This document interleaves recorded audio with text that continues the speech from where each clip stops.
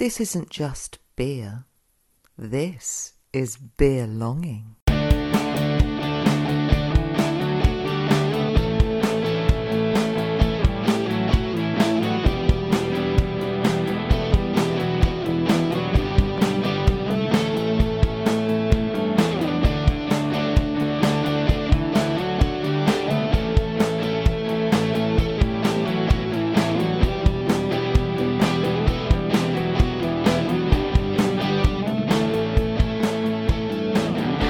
Every month we're talking about beer culture, our adventures, and discussing the topics that are reverberating around the beer community. This is Beer Longing. I'm Steve, and as always, I'm joined by my co-hosts Mark and Rob. Good evening, gentlemen. Hi, guys. Good evening, everybody. Well, look, let's get into our first beers. So these are the beers that we send to each other. From the shelves, from the shelves, from the shelves. Who wants to start this one? Well, I'll tell you what. Should maybe I you start? Yeah. Shall I start? Because I didn't get a beer. Oh dear. Insert Why was that, the crowd noise there. Because Mark's not good with timings and things, and if he doesn't get constant reminders about things, he doesn't do things in time. So Mark was supposed to be sending me a beer this month, and despite his best efforts to get it to me today on the day of recording, I wasn't actually at home today, so there was no one here to receive it. So instead, what I've done is I've gone into the cupboard and I've found the most Mark Johnson thing I possibly could in my cupboard. So yes, for a third show in a row, I've got a beer from Torside. Yay! I'm drinking the American Barley Wine 2020 from their Monsters 2020 series. as well. Yeah, so and it's starting off on a small 11% this month as well. I don't remember so much about the 2020 version off the top of my head, but the American Barley Wine series is one of those. I mean, I know you've certainly become, in the last couple of years, a big American Barley Wine fan, Steve, and I have been for as long as I've been into newer, inverted commas, craft beers.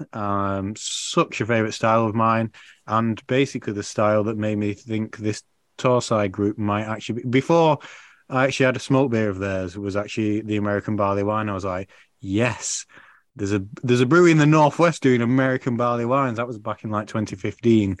So an annual release of theirs I absolutely always look forward to. As I say, I can't remember that year's release off the top of my head. So how's it tasting? It's tasting fantastic. Yeah, as you say, it's 2 years old, but I think, when was it? Because it's actually, it's bottled November 2020. So literally 2 years to the month as I'm drinking it. Am I right in saying that they also release an English barley wine at the same time? So they do a vintage of each year, or am I imagining that? No, that's completely right. Yeah. So yeah, but this is delicious. It's warming. It's certainly warming me up, but it's got that big boozy bitterness that you get from the American style barley wine. Absolutely delicious. They're always very hoppy at the front, when they're fresh, and as they get older, obviously they become a bit more sticky. But there have been a couple of years where, just like all annual releases of things, a couple of years have been, as they've got older, got a bit harsher as the hops have faded. So I think 2019 was probably my least. I remember 2019 being my least favourite, but I can't remember 2020. But I've definitely still got a bottle myself. So if it's good, then I can look forward to that as well. It's very good, and thank you for sending this to me, Mark. Yeah, no worries at all. Really enjoyed it. It's really delicious. And I will have to when your beer actually does arrive. I think I'll hang on to it until the next show or the next rotation where you're supposed to be sending me a beer, just so I know I've actually got one. The only good thing is that I was worried it was a bit too big for you to drink it on the show, but it was actually slightly less percent than the beer you've chosen anyway. So, okay. And I did pick it out for you, thinking you'd really enjoy it. So I do hope that you can hopefully keep it back for a show that we can do in the future. Rob, what have you been sent this month? I have been sent a beer from Datum Attitude Brewing Co., and it's called Blackwater Black IPA, and that is from a brewery in Tollis Hunt Darcy in Essex that I've never heard of. And as it says on the can, I'm not surprised to see that it is Simcoe and Mosaic hops. So you're getting it's long. Well, the color of it looks like it's a very dark brown, but then I'm getting like a lot of stone fruit flavors, and then there's definitely a sticky, resinous pine thing to it. But I think maybe I'd want a little bit more bitterness from it just to balance all the roasted malts. So, Steve, tell us more about this brewery and Tollis Hunt Darcy. Okay, so let me tell you about the place first. So Tollis Hunt Darcy isn't far from where I live, actually. It's kind of in the middle of nowhere. So I'm surprised that this brewery is actually planning on expanding and opening a tap room as well, because, like I say, it's nowhere near anywhere where there's any public transport. In fact, the nearest town to it, or you may even call it a large village rather than a town, is a place called Tiptree, which is quite famous for jam in Essex. So if you've ever been to a fancy hotel and had those little pots of jam at breakfast that come from Wilkin and Sons, they come from Tiptree in Essex, which is just down the road from me. Really, really proud of that little fact. And this brewery is just down the road from them. The reason why I chose this to send to you this month is I was in Two Brews in Colchester, which is the bottle shop in there, and Paul has a great selection of beers in there, and I literally just couldn't choose a beer to send to you, so I asked Paul to choose it. Cool. So, and he went straight for it. He said these guys are doing some really exciting stuff. It'd be good to get them a little bit of exposure. I then followed that up with, and here's the big reveal: you guys had a go at me for going to a Christmas festival a few weeks ago. Damn I paid £4 to get into that festival just to talk to the guy that owns this brewery. That is how much you are just obsessed with Christmas in November. No. I did it. Been going on about it specifically since to go and talk to September. Sam. To go and talk to Sam. So I met Sam at the festival and I had a chat with him, and he was telling me about their plans to expand. They've got a very small kit at the moment.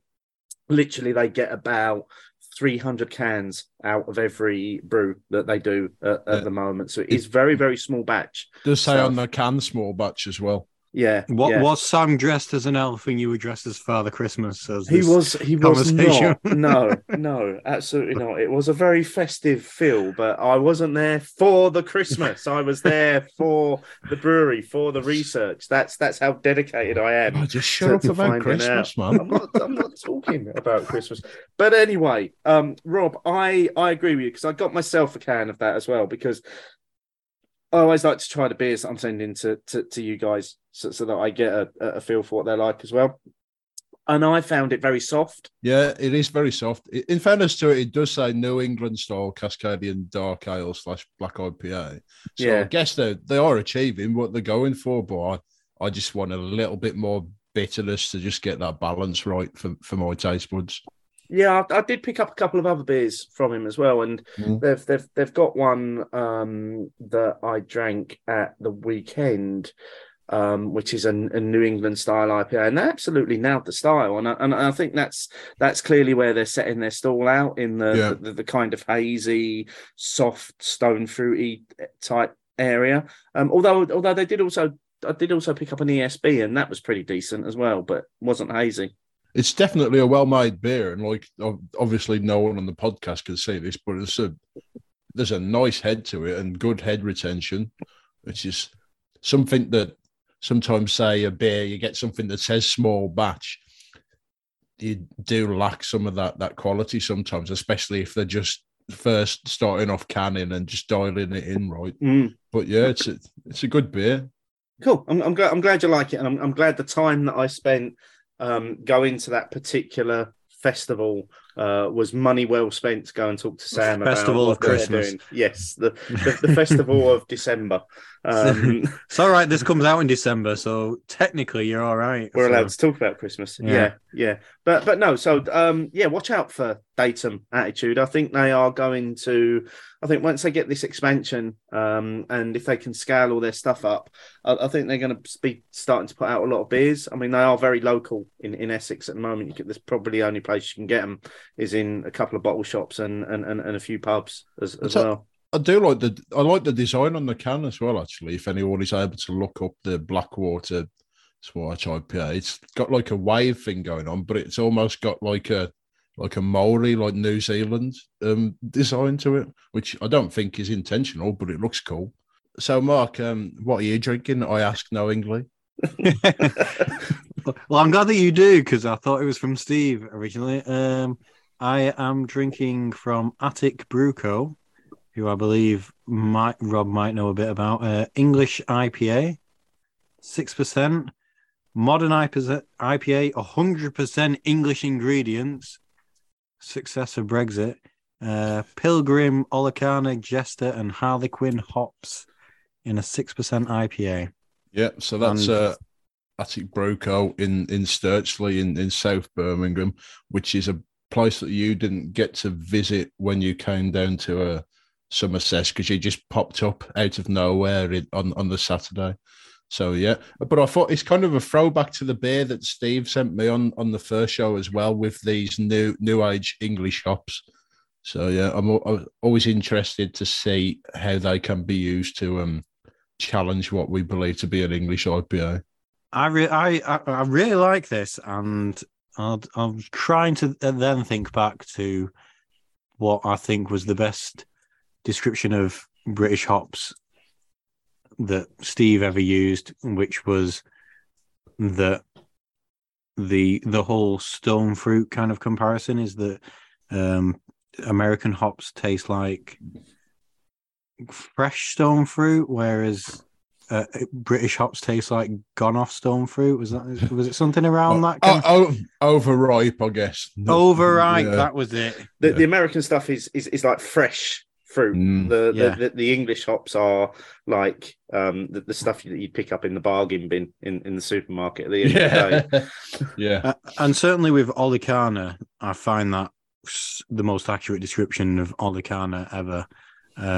So whether it's the combination of the hops here, it's got that. It's in the right place between. It's not they're not bitter in hops. It's not bitter at all, but it's also not soft and oniony. And it's just quite. It is quite peachy. It's actually just a perfectly ripe peach. It's not. It's not an overripe peach. It's not an underripe peach. It's not sharp. It's just a peach. It's just a peach. It's just a peach. Giant peach. It's just fruity in a really nice way. And so whether it's the combination of the three hops together, whether it's just because it's perfectly well made, the people that really care about the naming of beers will hate the fact this is called a English IPA, because they'll start saying that things like the ones that already exist in this country, Bengal Lanta or something like that, is the epitome of that kind of thing, which isn't correct. But anyway, it's fruity, peachy, and doesn't taste disgusting. So it's absolutely lovely. Thank you. I always enjoy a beer that doesn't taste disgusting. While we are finishing these first beers, let's have a chat about what we've been getting up to this month. Adventures. Rob, let's start with you, because I think you were at an event just last night, weren't you, that you're probably going to talk about? Yeah, so I think what I'm going to do is I'm going to just give you some quick bullet points for 3 things that I've done recently, because I've been pretty busy by my standards. So first of all, last week or the week before or whenever it was, I forget the concept of time, I was in London for the first time since 2019, well, properly anyway. And I was going to a gig in Bethnal Green, and it just so happened that Leon C. Brewing were doing a tap takeover at the Cock Tavern in Hackney, which is a pub that I'd never been to before. So I headed over for that. Love the pub. And it was my first time getting to try the Leon C. beers on draft, because I'd only had the cans before. So, yeah, I had a nice amount of points there, and it was nice to see a friend of the show, Matt Chinnery, who is the sales guy for the brewery. So that was Friday, and then that was Thursday. Sorry, then Friday I went to the Southampton Arms, which is another London pub that I'd never actually been to before, and it was everything I hoped it'd be, but I'll just have to go in the daytime now and it's a bit quieter so I can sit down in Poet's Corner rather than being the lunatic who was sat out the front in the cold. Did you have pints of Jarl, though? Was the Jarl? No, it wasn't on, Mark. No, what is that? No. Shit. Yeah, I was drinking disappointed. Burning Sky Porter, which is, in fairness, is an absolutely fantastic beer. So I had no qualms with that. Saturday, I got back to Birmingham and I had a nice crawl round there and met a couple of people who I know from Nat Watson's virtual beer school. So that was lovely. And then last night, my last bullet point, I was invited to kind of the soft launch event for the new North Brewing tap room in Snow Hill, which we touched on briefly in the last episode. So nice to be invited down. It was really busy in there, really great atmosphere, buzzing. I was gifted some complimentary drinks vouchers, which is always enjoyable. And there was some food going around from Little Bow Boy. So yeah, it's a really nice space. It's very similar to the Sovereign Street. Is it Sovereign Street, the city centre one in Leeds? Or anyway, the Leeds centre tap. So yeah, I think it'll do well in Birmingham.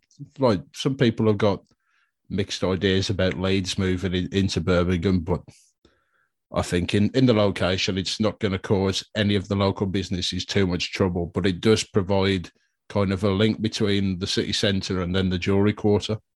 When you say that, do you mean people like myself, who had issues with breweries moving into city centres, or do you mean actual drinkers in Birmingham have raised some concerns?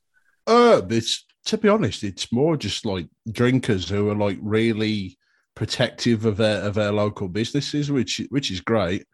But I think it's always good to have something new as well. Some people are just frightened of a bit of change, and it does just add something just slightly different in that particular area in the city centre.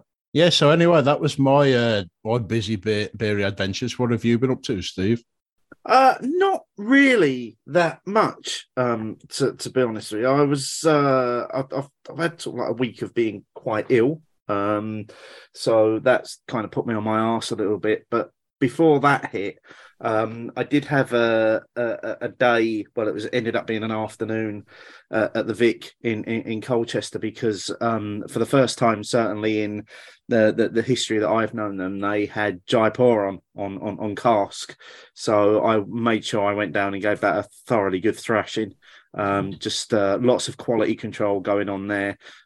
Just to make sure it was tasting spot on as well. I've heard that the new landlord doesn't have so many gripes with Sheffield Wednesday Football Club. No, not as many, not as many as the old landlord. So it was lovely to see Jaipur on though, and like I say, it was tasting great. So that, and we went down there with it was like Em and I and her sisters and their partners, and we spent the afternoon in the Vic. And I think probably listeners will know that the Vic doesn't do food, but they are very open to you taking your own food in. So we took in a full-on cheese board with us, and we literally sat in the pub on this Saturday afternoon with this wonderful cheese board, just drinking pints of Jaipur and eating cheese. I was like a pig in shit. I really was. We were sat in front of one of the windows as well. And it was actually on the day that was fireworks night. So when the big display went off in the park, we could see the fireworks in the sky as well. So, and we didn't even have to get cold or pay to see the fireworks. So it was like pretty much ended up being the perfect day. Had a lovely time. Nice one. So the afternoon turned into evening then? Afternoon into evening, into a bit of a stagger home. Yeah, for sure. And then I went to Ipswich as well. We went to see a show in Ipswich. We went to a place called the Arcade Street Tavern beforehand, which is comes highly recommended by people from that area, and it's a lovely little pub, very very welcoming, very friendly, got a real nice vibe about it when you walk in there. I think they've got something like 10 draft keg lines, it might be 12, and then 2 or 3 cask lines. I was devastated because they had 2 cask beers on, and then on the wall behind them where they had the coming next and they have the pump clips, the next one up was Jarl. And it just didn't come on while we were in there. I would have stayed there till it came on. Like I say, we had a show to get to. But there's the selection of stuff that was in there. And ironically as well, they had a tap takeover from Play Brew Co., who Mark, you were talking about last month, and you sent Rob the beer last month. So that's right, yeah. They had quite a few of the Play Brew Co. beers on. Probably safe to say none of them really in the sort of style that I want to drink. So a lot of sweet and lollipop flavored milkshake beers. The one that I went for, which I thought was the safest, was Long Wave Pale, which was described as a hazy pale ale rather than anything else. It was still quite juicy. It was drinkable enough. It's not the sort of thing I really go for. But it was. I just found it ironic that literally I had never heard of this brewery before, and then in the space of about 3 weeks, we were talking about them on the show, and then there was this tap takeover in Ipswich of all places. But the 2 standouts for me that I had while I was in there, one of them was a beer that I was surprised to find I've never had before, which was from Fine Owls, but it was their Workbench American IPA. Yeah, absolutely cracking, old school American resinous, piney, bitter IPA. Just really, really nice. And I can't for the life of me believe that I've not had that before, but apparently not. And then just as we were coming into our final couple of beers, they put on a fresh keg of Pintle as well, from Burnt Mill, and I was all over that. I was like, yeah, give me some pints of that in my face. But I would highly recommend, if anybody does find themselves in Ipswich, the Arcade Street Tavern, and especially if you're, I suppose, if you're kind of, why would you find yourself randomly in Ipswich? If you were maybe there for an away fixture for the football, it's not that far from Portman Road either, so it's easily walkable before or after the match. And a great selection of Belgian beers in bottles in the fridge as well. I did have a Saison Dupont as well, because you just can't beat having one of those cold from the fridge. So yeah, that's about it for me. I think there's a couple of points there just to quickly pick up on. One being Play Brew Co. I think you messaged me at the time, Steve, and I replied back saying if that had been the month I was sending you a beer, I probably wouldn't have sent you a Play Brew Co. one. Definitely more Rob style of brewery, a bit more experimental, do a bit more hazy things, you know. You got Rob style. You got an interesting opinion of my tasting beer there, Mark.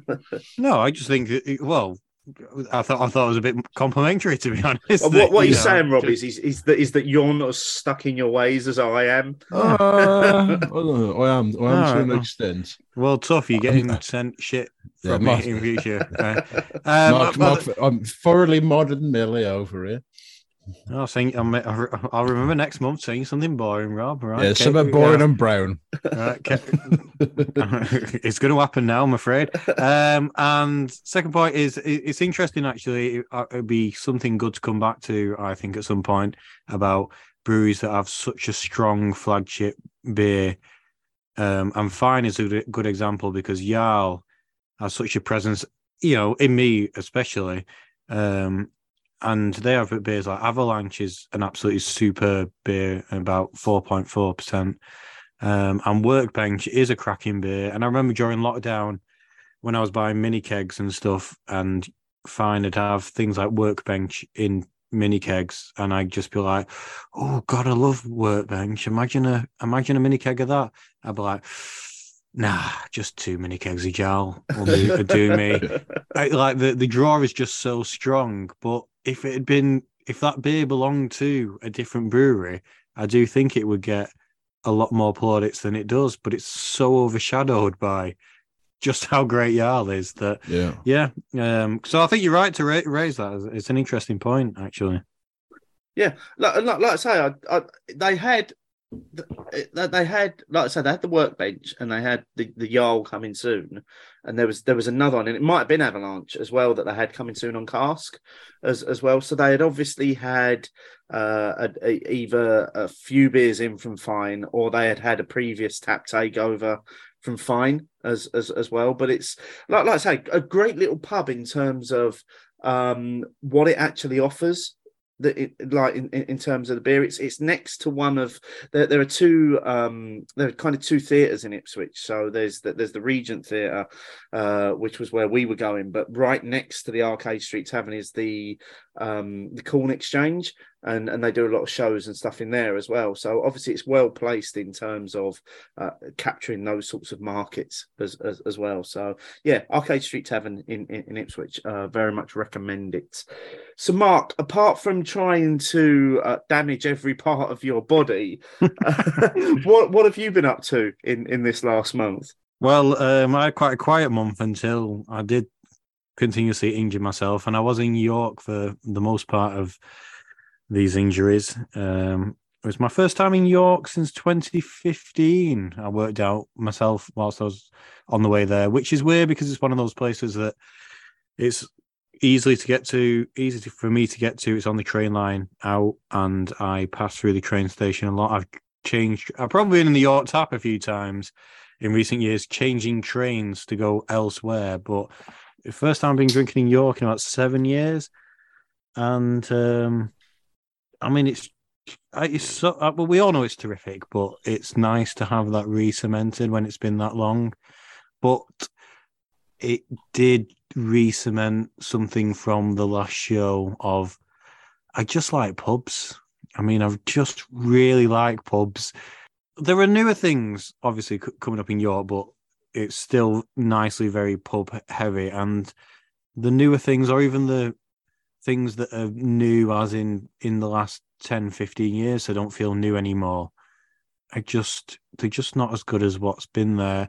And the standout for me was a pub that I actually had been in before, and it became recommended by a few people, including very heavily recommended by Steve. And he said, surely you'll remember this place.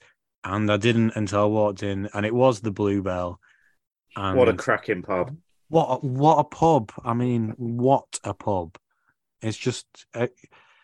It's only 2 small rooms. I luckily got there at the perfect time because within like 15 minutes of me getting there and ordering a beer, it was already getting full and people were asking to just sit on other people's tables because it's just one small room in the front and one small room at the back.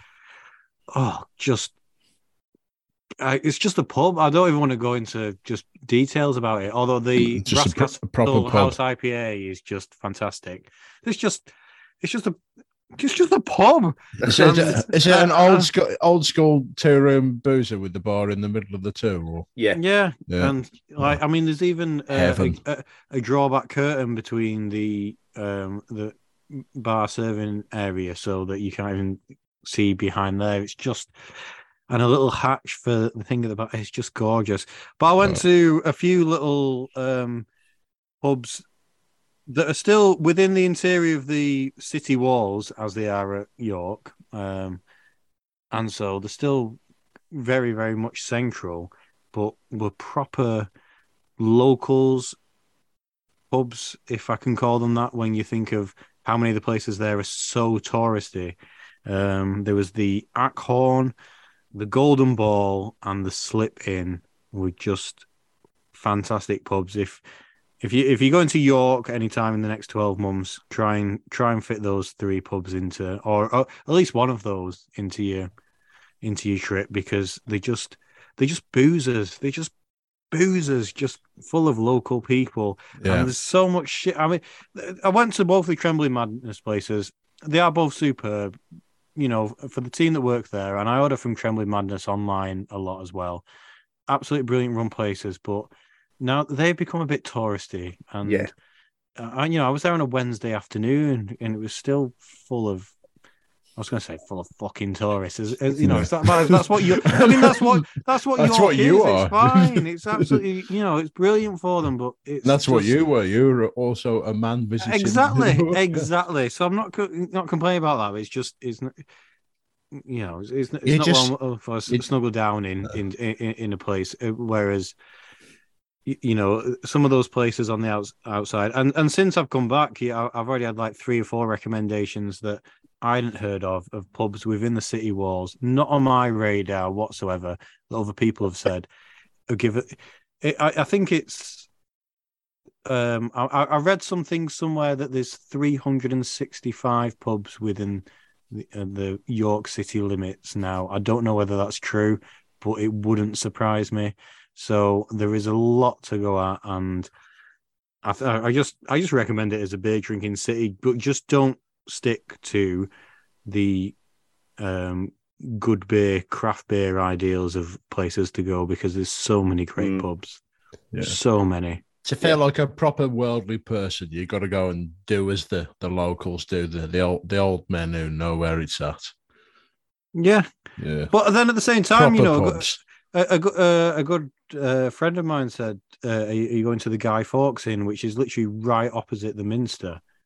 And I thought, no, sure, that's the most tourist crap place in the world. But he said, yeah, but come the evening, on a winter's evening, it's just one of the nicest places to just go and sit and have a pint. So again, you just don't know, do you? But No. Well, such a great city, so great. I haven't been there since the year 2000, and I didn't go to any pubs then because I would have been 9 years old. I hadn't turned 10 yet. So yeah, I'd really need to go and just experience York. While we've been going through what we've been up to, I've probably drunk my 11% American barley wine far too quickly. Really, really tasty stuff, though.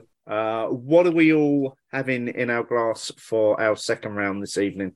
So for my second beer, I've kind of had to think, oh, hang on, which beers have I actually got in the house? And I've still got some of these crazy imperial stouts from Brew York hanging around. So I have got in my glass Empress Tongue Cocoa, which is their tonka bean, vanilla, coconut, and cacao imperial milk stout. And if I was to describe it, I would say that it tastes like a supercharged coconut licorice all sort. Sounds horrific. Well, I like them, to be fair. But I probably only want to drink a half of this, but I've got a 440 can. So this is going to be interesting on a school night as well. Well, strange is that I think I've always been a fan of tonka bean, but maybe when it was new, and I don't want to say I'm over it, but again, whilst I was in York, I went to the Brew York beer hall, and there was some of the Collabogeddon beers on there, and a couple of them had tonka in. One of them being Elusive's collab with somebody. I think it's some kind of white stout. That's with Radio City in Chelmsford. Right. I like tonka in beer, but I really found that far, far too much. Too much tonka. Too much tonka. And I thought, but I can't remember the last time that I had tonka in a beer. But I don't know. I think it was one of those flavors that when it first came out, I was like, oh, this is new, this is interesting. And now, unless it is particularly well balanced, it is a little bit intense for me, maybe. I don't know. Yeah, I have to say about this is what it's 10.6%, and it's very, very rich. And it's definitely like a cross between one of those coconut licorice all sorts and a dark chocolate Bounty bar. So it's a nice mouthful, but really I only want to drink a third or a half of it. So I might struggle towards the end of this. Maybe it'll change a little bit as it warms up. Let's see. What have you gone for, Steve? So I had a choice at this point. I was gonna. There was an 8.5% beer, or there was stepping down a bit further from the 11%. And bearing in mind what I've got lined up for my last beer, I wanted to step down. So I've gone for a beer that I'm not really going to say too much about, because this month's guest is going to talk about this beer as well. So I'm drinking No Rest for Dancers from Lost and Grounded. It's their red ale, and Sophie will be talking about this when the interview plays a little bit later on. But I still had this in my fridge because she very kindly sent us some beers, and I thought actually in terms of the other two beers that I'm bookending with, it sits quite nicely in the middle. Although having had my first sip of it, it's really not holding up against the 11% American barley wine, and I'm getting nothing from it at the moment. But I think that would change as I drink my way through it a little bit more. Mark, what's your second beer? Smokey Johnson. But to keep on theme, anyway, I've gone for Baba Yaga, which is a slightly smoked stout from St. Mars of the Desert in Sheffield. We all know very well. It's 5.6%, and it is slightly smoky. It's that kind of it's a kind of level of smoke. Actually, I'm reasonably happy with the level of smoke. It just, I'll always want it a bit more dialed up. They've said slightly smoky, so I'm happy with what I've been prepared for. I'd say that again for a stout, it's one of those things that I've said on a previous episode, and I'll feel like I'm banging on about a bit. If it's 5.6% and it tastes a little bit thin, and somehow sometimes when people do use a little bit less smoked malt in the beer, it's almost leaves a little bit less body behind it as well. So it's a little bit not as robust as maybe it should be. I mean, these are fantastic brewers and they know what they're doing. I've can't really fault the quality of the beers in that way. Just a personal preference. I'd like a bit more body in that, but actually, I think that I would happily name this a smoked beer. This would happily fit well in Route Corner with Smokey Johnson. There's plenty of wood smoke, sort of like summer campfire kind of like smoke. I always say there's different experiential levels when it comes to smoke, and I'd say this kind of reminds me of dying embers of a summer campfire. That is the experiential level that I'm getting on it. What type of wood would you say it is, Mark? Birch. Yeah, so okay. Go to a whole new level here. I'm sitting here. I'm sitting here thinking about those dying embers, mate. I can just see them. Hear them crackling. I do. Oh man, fading away. who doesn't love a dying ember? Yeah, I hope that's warming up listeners on this evening. But then you'll just be disappointed and just go, yeah, but I wish I had a bit more backbone. You know, this fire's gonna die very, very soon. But all the same, Baba Yaga, though, is named after some kind of Slavic folklore tale. And I like all that about St. Mars of the Desert. I really do. So, yeah, decent. Could be better. You know, look forward to more smoked beer in the future from myself. While we're drinking our way through these, let's get on to this month's Reverberations. Thank you, Rob, for jumping in and saving me there. Reverberation.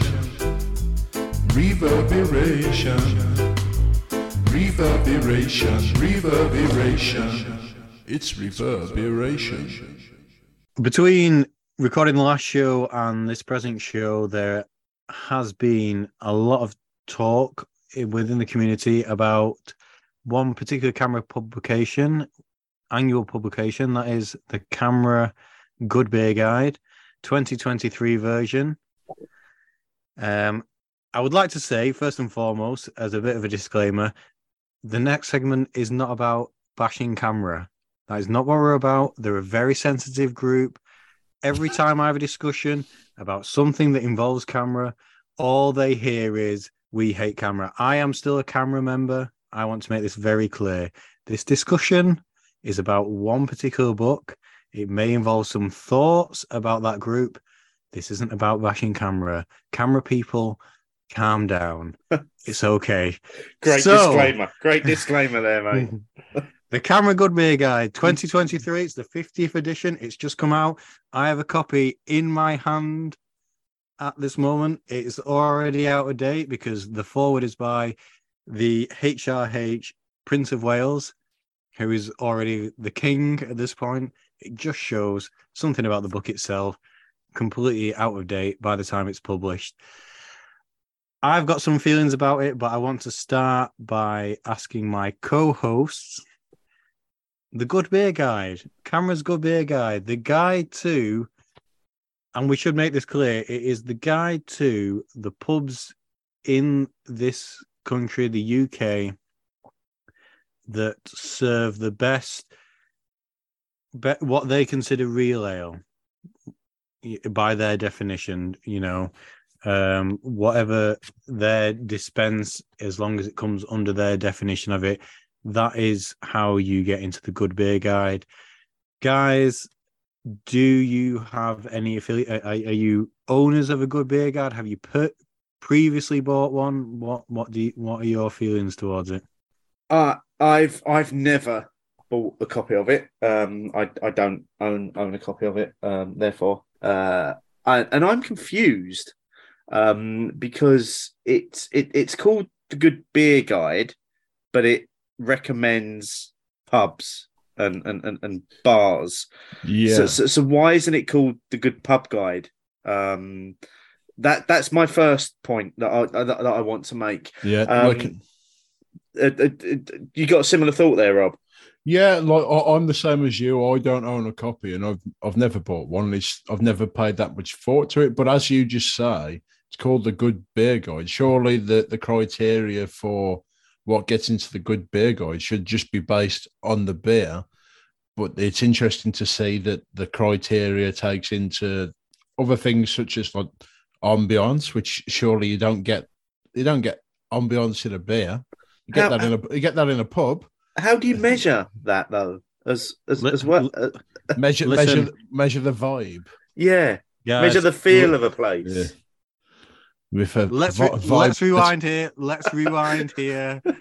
I have thoughts and feelings about the Good Beer Guide. Go on, Mark. Give us some feelings. I have more of a personal connection to it than you. That's what I wanted to check. Yeah. You guys haven't bought this going into this discussion. Nah, it's 15 quid, mate.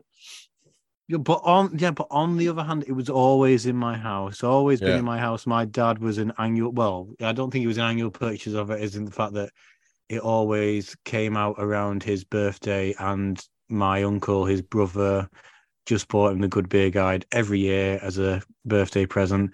Easily done, isn't it? Just buy him that, no questions asked. But it meant that annually there was a copy always in our house, and going on now, I buy it every 3 or 4 years. There's no point buying it every year because it's the same fucking shit every year and not that much changes. But I do still buy it every 3 or 4 years. The last time I bought it was 2019 version. I've now got 2023 version.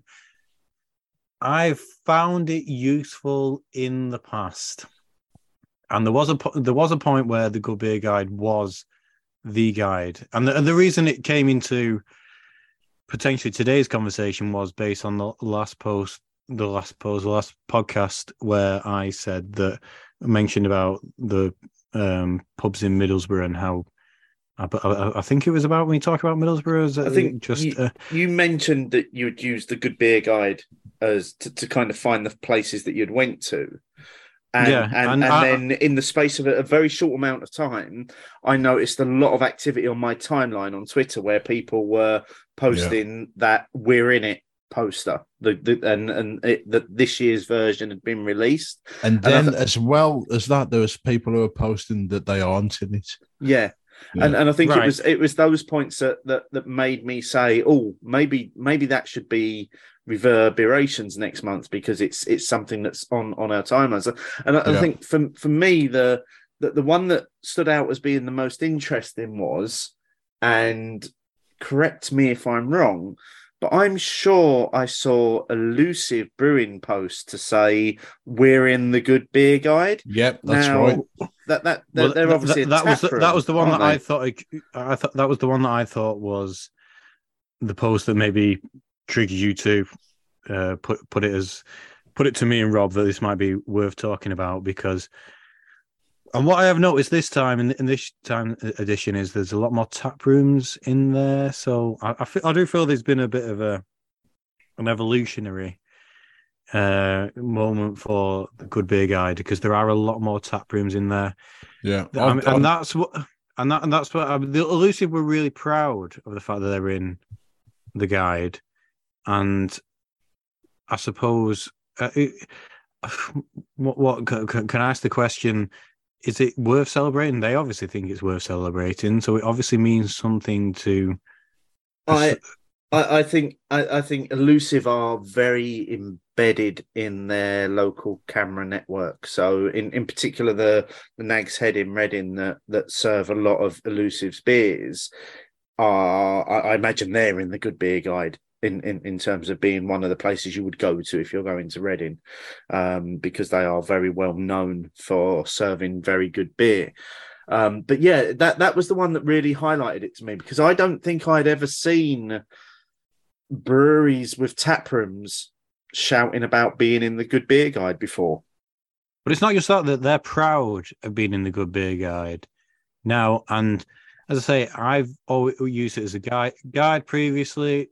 These days, what I use it as, I'll tend to speak to people on that I know, speak to people on social media, speak to people within the community, make my own, like I did for York last week, which we've already talked about, my trip to York. And then I will also then go to the Good Beer Guide and just go, I wonder if there's anywhere in here that's possibly mentioned that they've not thought of, or that's, might be worth a look. You never know.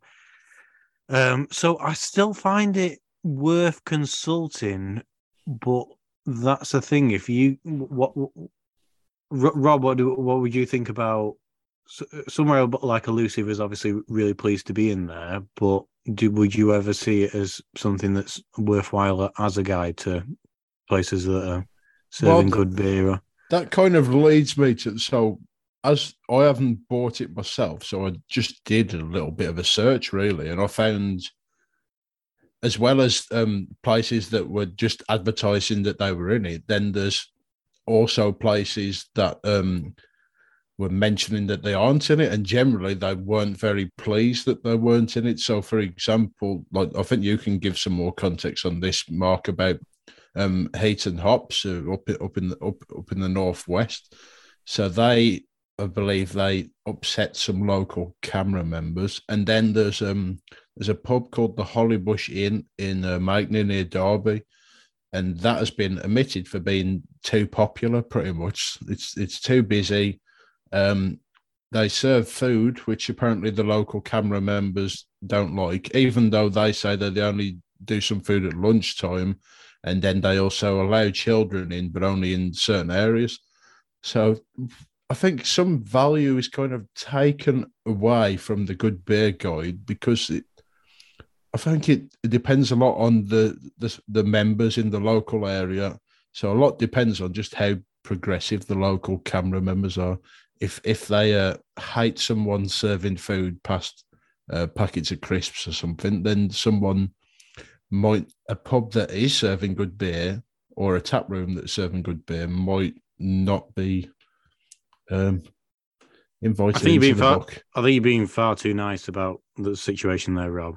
Yeah, it's I think the problem is exactly what you're saying. There's a couple of examples there of things that have been going on for years, and this is the problem with the Good Beer Guide, and always has been. It's been exploited now. Is that it's a favoritism thing. There is a problem that Heaton Hops in Stockport said some things apparently on social media that weren't particularly favourable about camera as an organisation. Yeah, and they therefore didn't make the Good Beer Guide.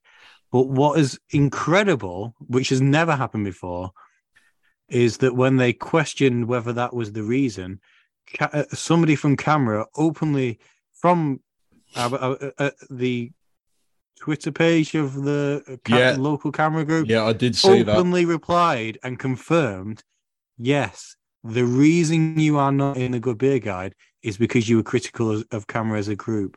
So nothing to do with the quality of your beer. No. Nothing to do with the quality of your pub. Didn't they also say that it's a secret ballot as part of that conversation in that feed?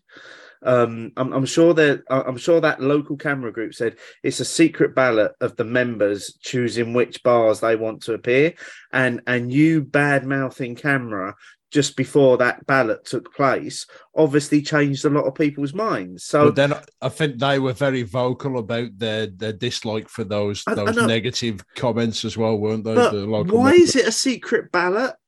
Why? This is what I don't understand. I've seen this for years. So I used to live in a town called Mosley, which is not far from Staley Bridge, and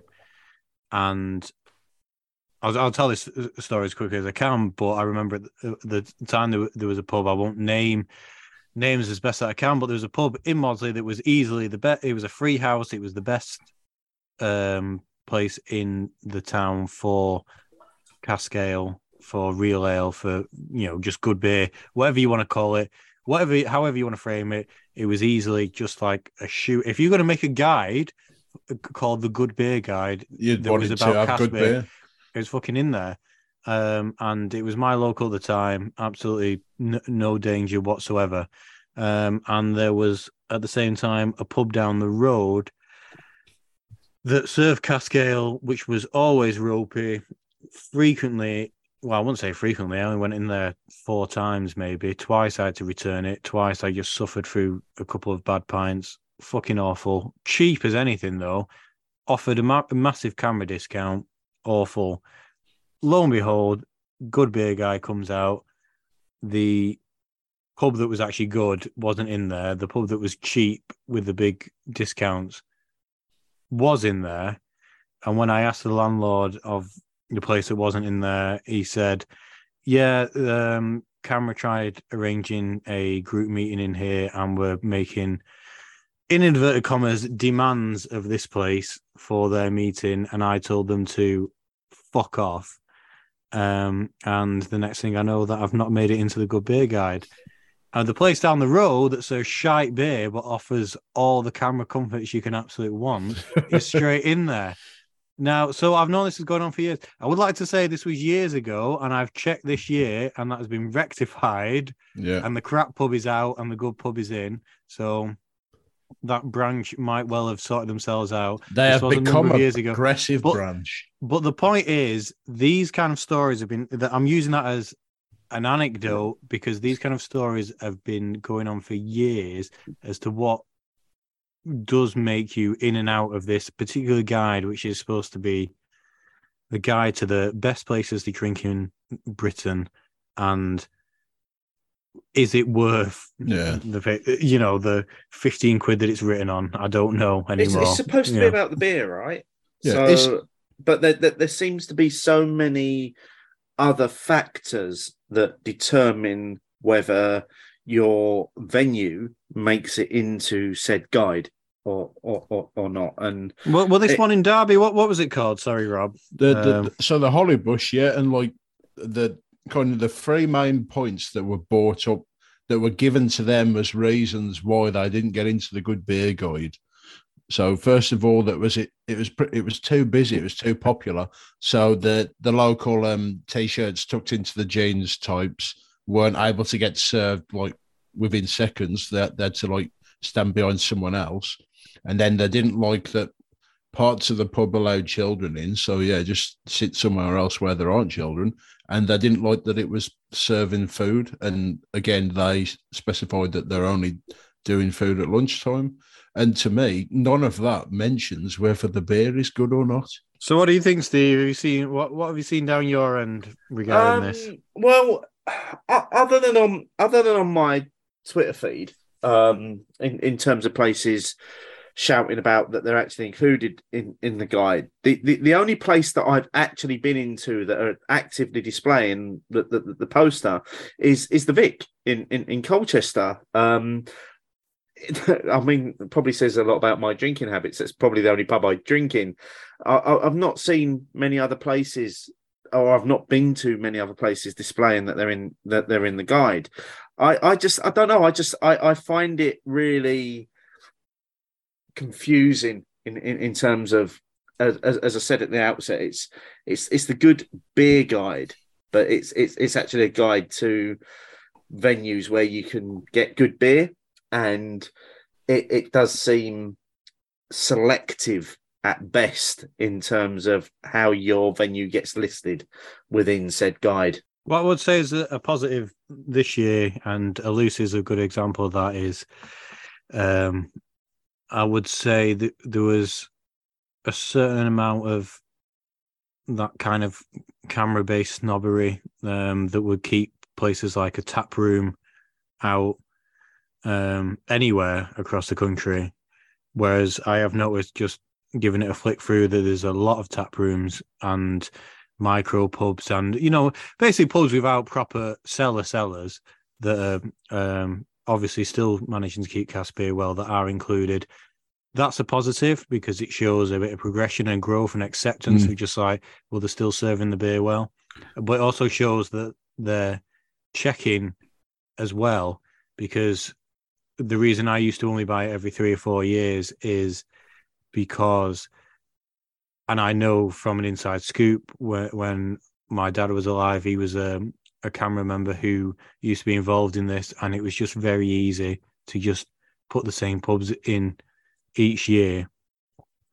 And I noticed in like local areas and stuff, pubs, there's like a Sam Smith's pub's not a million miles away from here that was in that just might have once served a good pint of Old Brewery bitter well. Certainly hasn't for fucking years, but up until the pre-COVID guide was definitely still just getting in the good beer guide based on the fact that it once did serve a good pint of it like 12 years ago. It does feel like this year there's actually been additional research of like, shit, we best go and check because these places might not be open. So it feels a bit more up to date. It feels a bit more relevant. As I say, they've got, lists of like proper breweries, taps, micro pubs. It's actually, it's a nice enough guide again to just have a flick through if you come across one. If you see one in a pub that's just on the shelf or something, and you're just thinking of having it might be just worth having a look somewhere. Yeah, I'd have a look. But the fact that these stories, like the Heat and Hop ones and the Hollybush, still crop up means that it's not your definitive guide. Don't worry about it. There's other things out there. Trust your Twitter folk. Trust your podcasts. We won't serve you wrong. Yeah, I think that's a great point, though, Mark, because coming back to your trip to York and what you said in terms of how you sourced the venues that you wanted to go to, you asked people for recommendations. And yes, it's great to have this publication that puts all of that into one place. And some people will absolutely rely on that, and that will be their Bible, essentially, in terms of where they're going to drink. But for me, I'm very much like yourself. If I'm going somewhere new, I want recommendations from local folk who have been to those places, who are going to say to me, you absolutely need to drink in this pub because of all of these other factors as well. Not necessarily local people, but people you trust who have been there. And I think it all comes down to a lot to trust. So, for example, in general, I might not take the good beer guide that seriously, especially based on stories like Heat and Hops and the Hollybush. But then again, it goes back to the actual camera members themselves. Like, I can't say I don't know a lot about the local Walsall camera where I live, but Birmingham camera generally a pretty progressive group. So the T-shirt tucking guys, you will see them in the tap rooms as well. So it really comes down. It just comes down to the people you trust, and whether they're prejudiced or not for some reason or another. And let's be honest. Tucking my T-shirt in. If a brewery is able to serve its own cask beer in its own tap room, surely you're not going to get it better anywhere else. Surely that should be the pinnacle of where you taste that beer. Yeah, you'd have to do something wrong for it not to be at its best at the Yeah. brewery. Really, But I think it's like you say, Mark. It's a great addition that that you've noticed that there's been an increase in the number of tap rooms that have been included in the latest guide, and that's progressive in itself. yeah, that says a absolutely. lot about the way camera is moving. Yeah. So, Well, and also the way beer's moving. that's isn't it? true. Yeah. Yeah. Yeah. And that's exactly what camera should represent, the way that beer is moving. Yeah. So, but, you know, as I say, it's not a camera bashing thing. I'm still a member. No.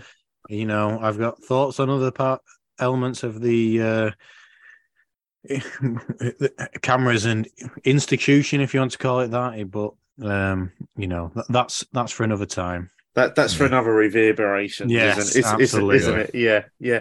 But it's a great discussion again, and one that I'm sure we could continue going, and one that hopefully our listeners will get involved in. So if you want to share your thoughts on this subject, use the hashtag belonging to get involved, or you can try the SpeakPipe voicemail feature to leave us a message and possibly feature in reverberations next month.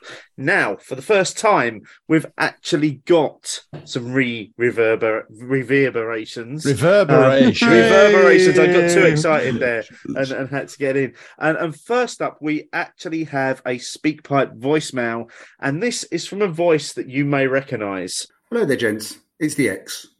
Really enjoying the show. Keep up the good work and looking forward to future episodes.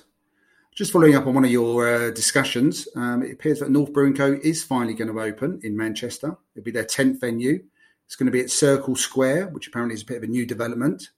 It's going to have seating for 100 people inside, as well as 30 additional standing. And also there'll be extensive seating outside as well. They'll also have a menu of contemporary Asian street food, which will be served up from Leeds-based brand Little Bay Boy, who will have a permanent residency at the tap room as well. So interested to hear what you think about that, whether, you know, this is going to be an exciting addition to the Manchester beer scene, considering how many exciting places there are to go there already. Apparently they'll have 24 draft lines, 18 lines of keg beer, 1 cask, and we'll be pouring North's ever-evolving range of core beers, specials and collabs. They'll also have plenty of wine, cider, spirits and cocktails as well. So looking forward to hearing what you think about that. As I say, keep up the good work and looking forward to the future episodes of Beer Longing. Thanks for that, Martin. Nice to hear from you again. Any thoughts on what Martin was saying there about North announcing now that they're opening their bar in Manchester? Well, just like I always say, Steve, I just like pubs. Just like pubs. Yeah. And I just Pubs. feel that but it kind of lends into what we were talking about in the last episode, that it's great. It'll be a place that'll be a nice place to go. I'm sure I'll visit a couple of times, but it's not going to be a place that comes a stalwart for me. And even the way it's described, it sounds quite similar to the place that Rob described going to which this week. Incidentally, is exactly the same as the one in Leeds. Well, yeah. So they're kind of creating a bit of a chain in some ways. Yeah. So, you know, and short of just, and I don't believe we talked about it on the show last week, but it's last month, but Sure Shot Brewery have just opened their Manchester bar, and every other Manchester beer personality has been there. It doesn't really look like the kind of place that I'm in a rush to go. I'm sure I will go. I'm sure it'll be a lovely space. It'll be enjoyable. It'll just be another one of those. But it's similar to exactly what we talked about in the last episode, similar to the Northern Monk thing coming into Manchester. Am I going to get really excited about it? I'm not sure. But, you know, thanks very much for Martin for confirming what... Because I haven't actually had those things confirmed. He's obviously still on the mailing list to somebody. So Clearly still on the mailing list. And if you want to share your thoughts, that SpeakPipe voicemail link is in the show notes. Click on it and send us your own voicemail to feature in the next show. Now, we've also got some of our own reverberations this month. Mark, I think you've got something that you want to say about the last show, because you didn't have enough to say in the last show. There was a couple of interesting comments we to pick up on, and it was great to see people getting involved in the conversation. One, you know, Steve from Beer Nouveau talked about some of those instances of Manchester breweries like Blackjack and Marble that have their own bars. And Pomona Island as well. Yeah, and Pomona Yeah. Island, which was part of the conversation that we were having on the show about whether we feels it'll have an impact. And he said, well, do you know, he said... He was shocked. He was shocked that we hadn't been to that pub that I forgot the name of it. The gas lamp, which I didn't know about.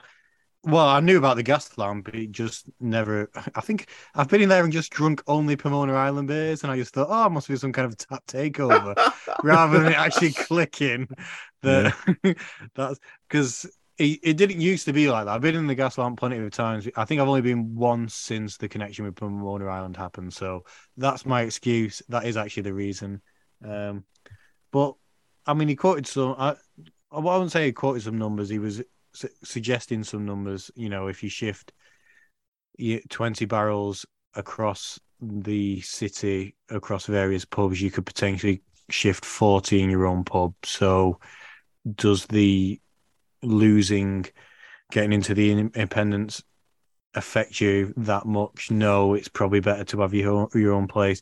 And there's some interesting discussion points about that. I enjoyed Petersgate Tap in Stockport replying and just saying, but you know, you cut yourself out of getting yourself into good independent venues, which they obviously meant themselves included in that. So there was some.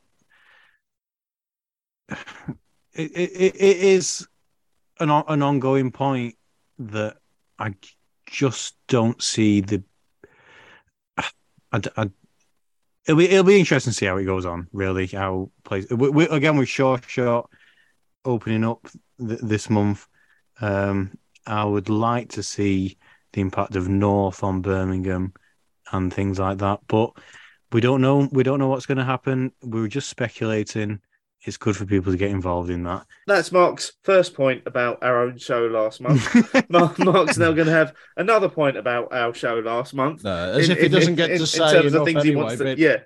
Yeah. Well, if to be fair, if neither of you got anything input on that, you might as well cut that. That's fine. I just, I was trying to bring some reverberations to the conversation. We're allowed to have an opinion on what we put out. Yeah. If we then listen back and we're not, I for one, happy with it. One of the big reasons I decided to be a co-host on this podcast is that I was going to get to listen to Mark Johnson speak his mind. So talk rubbish. Yeah. Please, Mark, please continue. Yeah, we've got another comment here from Gary at Workshop Driver, who just listened to episode 2. Was not Jaipur named after the city in which the owner got married and therefore they have a connection with? Was his point, which we had confirmed from Simon was the case. Is that correct, Steve? Well, Thornbridge actually confirmed it, and then Simon backed it up. So Simon walked and stepped in, didn't they? And then it was Simon Webster who had got married in Jaipur. And I definitely have some thoughts on that as well, which this is in reference to our interview with David, where we were talking about some of the colonial-based names that are appearing in beer. Jaipur was one of the ones that was mentioned, so that was Bengal Lancer as well, which you've mentioned earlier on this show too. Yeah, so there's a number of them now. So we've had confirmation that was named after where the founders of Thornbridge got married. Mm-hmm. I've got thoughts. Firstly, what are your guys' thoughts on that? My thoughts are, like, for a start off, there was one person who questioned whether we should be cancelling these beers, which I think we were all in agreement that no, it's not about that. It's about having a conversation, which it was great to have a conversation about some of these subjects with David J.G. Dawson, and congratulations to David. He's just won some more awards for his beer writing, which is fabulous.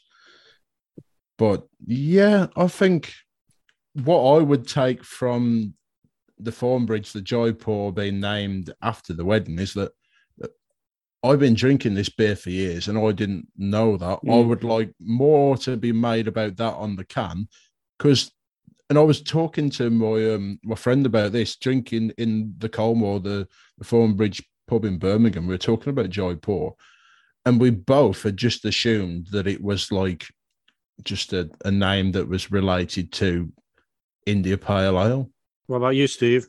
I think my view on it is it slightly lends itself to what Rob was saying there in terms of, yes, I never knew that. And I've been drinking Jaipur for many years now, and I've been a big fan of Thornbridge and everything that they do. And that little factet had passed me by. I never knew that. Now, in terms of them putting it on the can or whatever, I think I'm right in saying, and this is where my fanboy might kick in a little bit, I'm sure their core range stuff has minimal information on the cans other than it's the style and the ABV and the ingredients.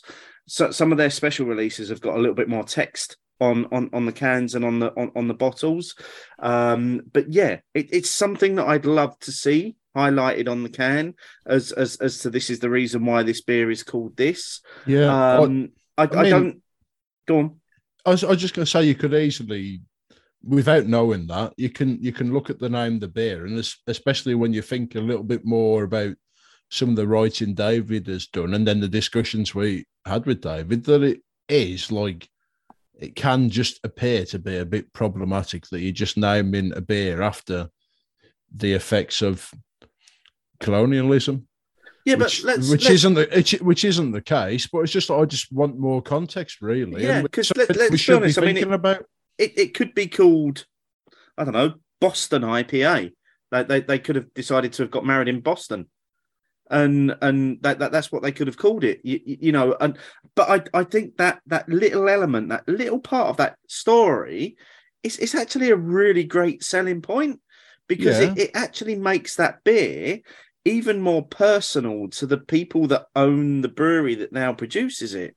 Yeah, I agree with that.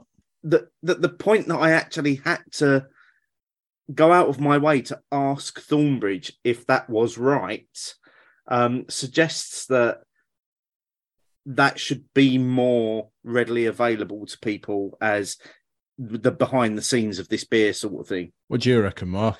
Well, so that's okay. Our listeners couldn't see the wry smile that just crept across Mark's face. I certainly sense that I'm going to be in agreement with Mark, but Mark is going to put it in very clear words now, I think.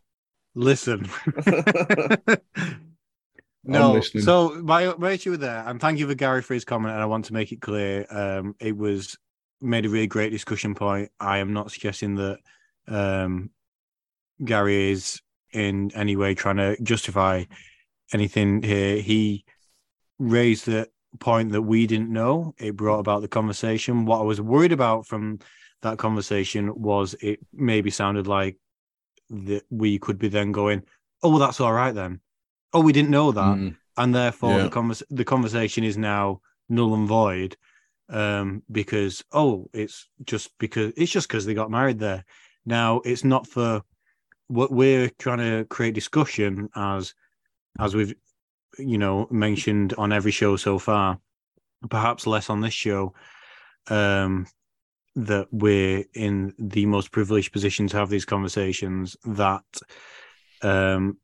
we're trying to create these conversations around it, but we certainly don't have the answers. And therefore, these are conversations to be had. So Jaipur, yes, now we know the story. It doesn't change the fact that there's still an ongoing thing about naming India Pale Ales after these Indian places, and the colonial context of that and the imperialistic context of that still needs to be discussed. And whether or not Jaipur is in the wrong doesn't also take away the fact that it is part of the conversation as one of the biggest beer brands, certainly the biggest beer brand with a name that relates to that kind of culture. It will, Jaipur's not going anywhere. It's now Jaipur's a brand now. It's not going to change its name anytime soon. But I also don't think that you could name a beer Jaipur in 2022.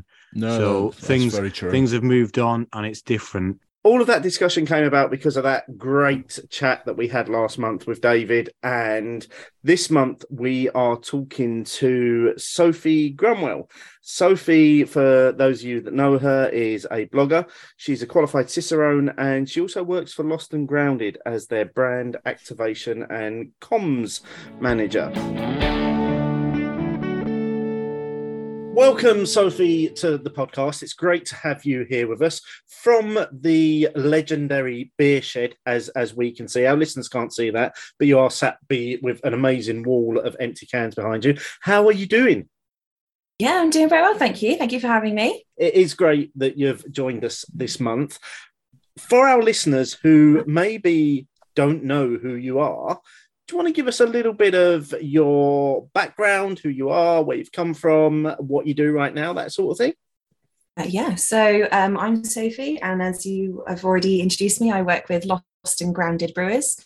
I do the brand activation and communications, which is the marketing role with them, which has been very exciting. I only started at the end of May, and it's just been a bit of a whirlwind since there. It's just been a lot of festivals, a lot of events, as well as a lot of other projects that have been quite good, strong projects to come in at as a starting point. And I've always been a very avid listener of the show as well, so it seems very novel that I actually get to come and appear on it and actually join you guys for a chat. The start of where I came from is that I got into beer purely by accident. It was basically because I decided to pick a hobby that my partner Josh was interested in. And we just started going out to a few places, quite a lot of traditional pubs and places around where we live. So, like traditional bitters and things like that, which you'd expect in the southwest of England. Most notably, I did a blog about it recently as well. On my journey is that I started getting into beer in about 2015 when I went to my first Indie Man. And it was quite an exciting experience, but I didn't know it at the time necessarily. I originally wanted to go to Manchester because I got to go on the Coronation Street tour. I convinced Josh that we had to go and do that. And he, dragged his heels a little bit and but said, that's fine, yeah, but we're going to go to this beer festival. So I was like, right, okay, we'll compromise on that one. And went along. I got to go on my tour, which was great, and got to pour some pints behind the bar at the Rovers, which unfortunately isn't a real bar, and they don't have real beer there for you to drink. Disappointing. That is devastating. I've seen the pictures, and I assumed that was expertly poured real ale, so gutted. No, they don't get you to pour real ale, unfortunately. That would have been a good part of the tour if you could actually pour the beers. And so went along to the Victoria Bus for Indie Man. So this was in 2015. I don't know when it first started. I think you know a bit more about that, Mark, than I do. 2012. 2012. Okay, so I didn't go into it too late then. And just first of all, blown away completely by the venue. It's just an amazing little rabbit hole of places and little bars everywhere. And I didn't really know quite what to expect. And then I ended up trying a beer from Mad Hatter Brew, which was the Tzatziki Sour. And that really blew my mind. I was like, is this beer? How can this be beer? And so with that, it really kind of sparked my enthusiasm to try quite a lot of different things. So I suppose I was one of those very enthusiastic, got to try every beer out there, got to try every style. But it just made me come away thinking that I needed to explore more things and do a little bit more learning as well. And I ended up then doing a course, actually within the same year, for the beer sommelier accreditations. It was all the preliminary qualifications that you can do, and that was it was at the time the Beer Academy, which is now the Beer and Cider Academy. Was getting ready to do that. Thought I'll sit down and write my portfolio, I'll do some prep for the exam, and then real life took over and I never got it finished, which I kept telling myself I was going to do it, but you always find a reason not to. Mine kept being that I didn't work in the industry. I worked in an optician's. What would I need to probably do it for? Was I going to gain from doing it? And then as time goes on a bit more, and I just sort of carried on enjoying beer as a bit of a hobby, I started my blog, which so that was in the following year. So that was 2016. I started blogging. And really, I used that as a way to talk about my experiences as a new drinker on the beer scene, because there was a lot of very well established beer drinkers and beer writers out there at the time. And I felt like there was a little bit of a gap for someone like me that was maybe starting out and wanted to share some experiences of trying new things.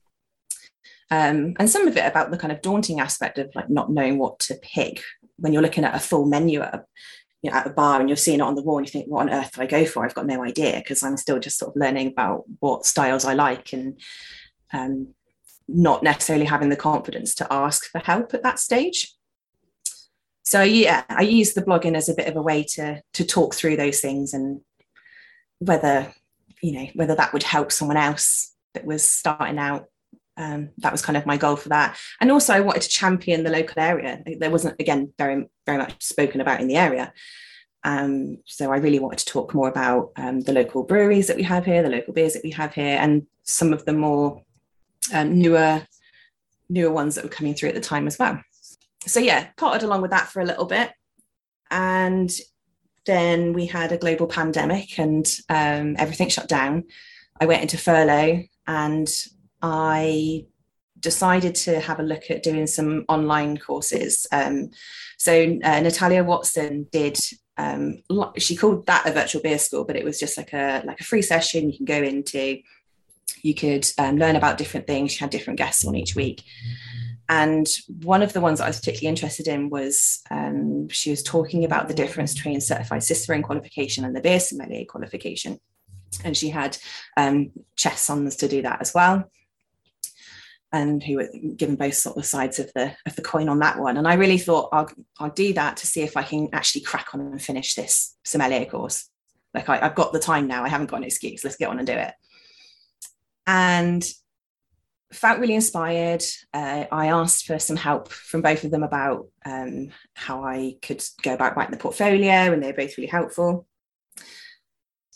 And then I got a message from Nat inviting me to do the course for her virtual beer school, which would be the accredited course for the beer server qualification. And I sort of ummed and I thought, oh, do you know what? Why not? Let's have a go. I'll do it. And went forward to do it and signed up, got to be part of cohort 1 with Rob. Yeah. I didn't get a special invitation though. I wouldn't have said it was a special invitation. That's pretty cool. I think she reached out to me because I'd already inquired about the differences between the two, and said, would I want to have a look at starting the journey? So that's a good point, actually. I don't know a lot about the beer and cider sommelier course. What are the key differences between the two, as a person who has experienced both to an extent? Yeah, so you have to submit. So you have to do the 3 preliminary courses. So there's a foundation course, an advanced course, and then how to judge beer course. And each of those you learn different skills to help you get ready for the final exam. So you have to do a portfolio of evidence where you have to show that your ability to be able to communicate about beer, and you're able to identify styles and do food pairings and things like that. But at the time when I was first looking into it, again, I wasn't working in the beer industry. So how am I supposed to do a portfolio of evidence of things like that? Which is where I kind of asked Nat and Chess for some help on how I could actually fill in a portfolio at the time. And then the final exam, I think you just sit in front of one person, and they haven't actually started picking them up. Well, to the best of my knowledge, I don't think they're testing at the moment, because it's only one person that actually is the examiner for it. And you sit down and you do style discrimination, blind to style discrimination, and have a chat through the portfolio and things like that before they decide whether or not you've passed. So that was quite daunting, really, as an idea, to sort of sit in front of someone and try and do a verbal exam for however long it takes to do that. So I decided to sign up for the virtual beer school level 1, and we ended up coming away with a really good group of people from that.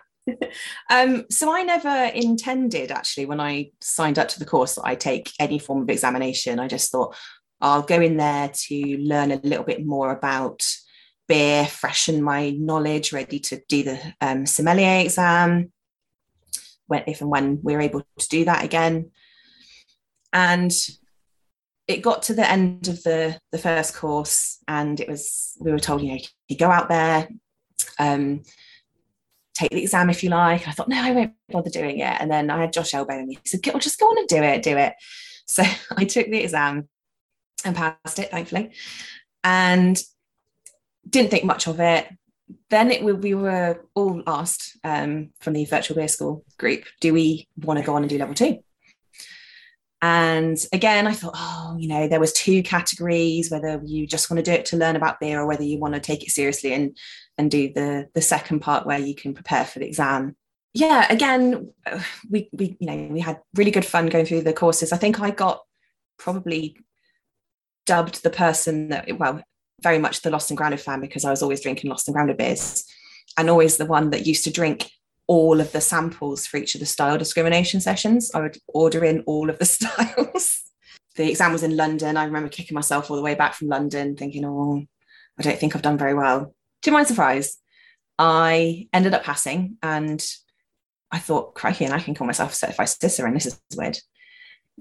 And again, at the time, I didn't really think what I was going to do with it. I just thought, if I took the exam and I got a qualification, I could maybe use it as a bit of a stepping stone into beer at some point. I wasn't quite sure what role that was going to take, how that was going to look, whether I was going to use that to open, have our own pub or bar, whether I was going to try and see if I could actively get into the industry in some way. And then, kind of out of the blue, really, I had a message from Annie and Alex, and they said, we've got something coming up. We think you might be interested, and we think you ought to apply. And sent over, there was some details about a job, so I applied. Went through for interviews, and decided to take the plunge. I left a job that I'd done for over 12 years. Wow. And decided to take a jump into the beer world, and I haven't looked back. We should probably mention. So now you've been at Lost and Grounded for a few months, and you have very kindly sent us out some beers, and I believe Mark is drinking what you'd probably describe as your flagship beer. Yes, I've got the Keller Pills, so we're just gonna. And it was very kind for you to send us a few beers. We're just going to touch on them briefly. I've got the Keller Pills, which I'm going to go out on a limb and say doesn't need an introduction. But in terms of your new job role, how important is that beer as a statement of the brewery and the job that you perform, do you think? I mean, this is the beer that the brewery was built for. Everything that we've done has started off with the Keller Pills. We brew it every week of the year. It's that important. It's hard to describe it as in how important it is. We've got a mural of it on the front of the brewery. That's how much we love it. I always kind of joke that we kind of built this brewery on Keller Pills, a bit like the song "We Built This Brewery on Rock and Roll." Well, it's pretty true, though, isn't it? Yeah. Like you see the way the brewery kind of rapidly grew over a short period of time, and as you say, a lot of that is down to the success of Keller Pills. Everything is based upon the Keller Pills as the flagship beer. It's definitely our bestseller. And you can kind of see why. It's a little bit bitter. It's still really crisp. It's still really clean. It's got a bit of a lemony freshness to it. It's just such an easy drinking beer. So I am drinking No Rest for Dancers, which is your red ale. Am I right in thinking that this is a seasonal beer? And no, this is in the core range, so we do it all year round. Well, I am an idiot, and it is very good. And why am I not drinking this all year round? It's a bit of a bit of a nod to the Belgian double sort of style, but yeah, it's still, we like to call it. We've called it a red ale. I was just going to say, so yeah, this is in the core age. People keep tweeting saying, why are there no red ales? And your answer is there is No Rest for Dancers from Lost and Grounded, which is readily available from all good beer retailers, probably. Absolutely, or available from the web store.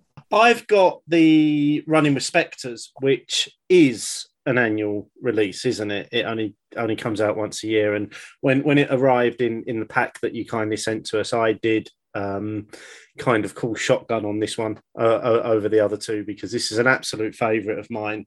It's a Baltic Porter, 6.8%, and it does come out this time of year, doesn't it? Why only do it once a year? So we brew it for release in November. So it is our seasonal release. It's not technically within the core range, even though the can art does follow along the core range theme. So it is a bit of our play on the words of our IPL, which the Running with Spectres. And we only brew this one so once a year. It's very seasonal. And this is purely just because where it's a Baltic Porter, traditionally Baltic Porters originated from the Baltic region, where it is much cooler. And I think that's a little bit of our nod to it, really, is that we want to kind of release it when things are a little bit cooler, using a little bit more of the traditional process. And it's also just a style that we really love. I asked Alex, actually, why he decided to brew a Baltic Porter for an almost core style, like regular beer, over maybe something like a Dunkel or other black lagers, and Shaw's beer. And he said that he just really loved Baltic Porter. They always wanted to have a black lager within the range, and they fell upon the Baltic Porter style and just fell in love with it. So that's why we do it. Is it the same recipe every year, or does it change from year to year? So it is the same recipe, but we have just fine-tuned it for this year. So this is a lot more smoother version than we had from last year, which I quite like. It's something that I particularly like about the style. It's still got that lovely roastiness, but it's just got a much smoother finish to this year's, which is really nice. So yeah, I think you as a brewer, you can't always just say, yeah, that's perfect, we're just going to leave it alone. We do just like to keep checking it, dialing in the recipes a little bit more, trying to get the best out of the ingredients. And I think the new Baltic Porter has really sort of showcased that for us. We are able to, with the state-of-the-art brewery, I mean, as you've seen it when you've come down, that we are able to fine-tune every element of the brewing process by tiny amounts. So it can make all difference. The tiniest degree, the slightest bit of a second before we turn off the boil, all of that we can do.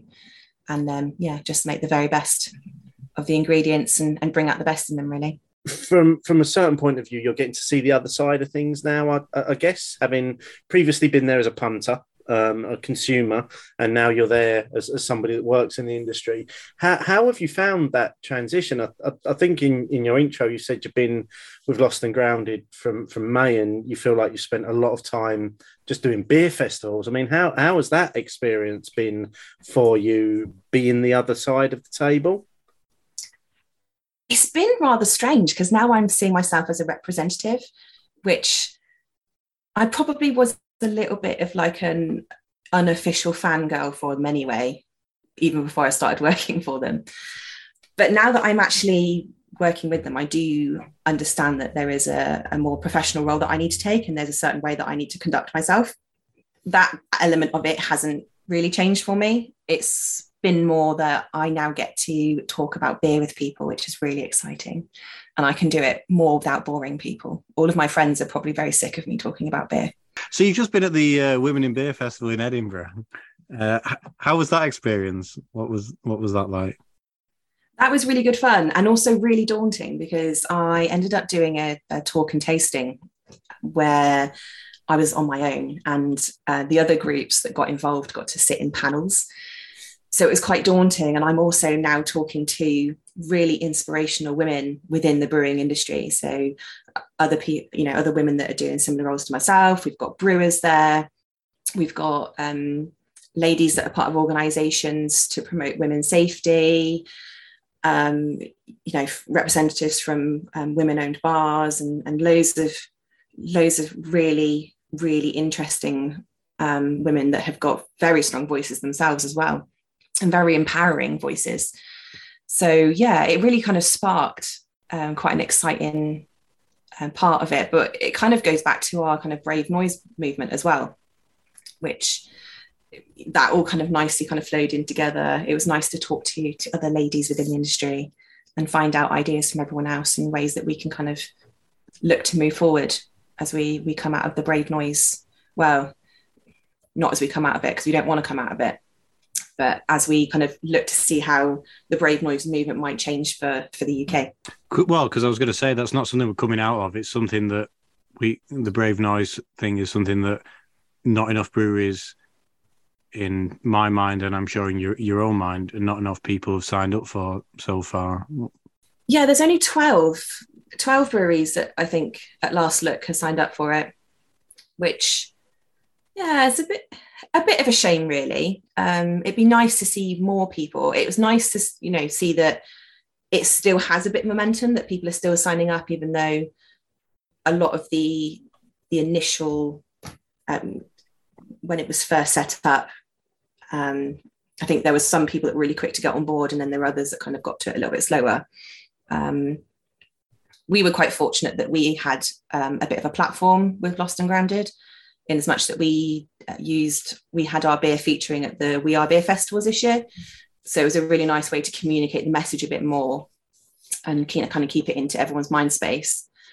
But yeah, it'd be nice if we can kind of get a few more breweries on board, even if they could do, an event, or whether they could put some sort of like special edition label on one of their own cans, or, one of their own beers they already do.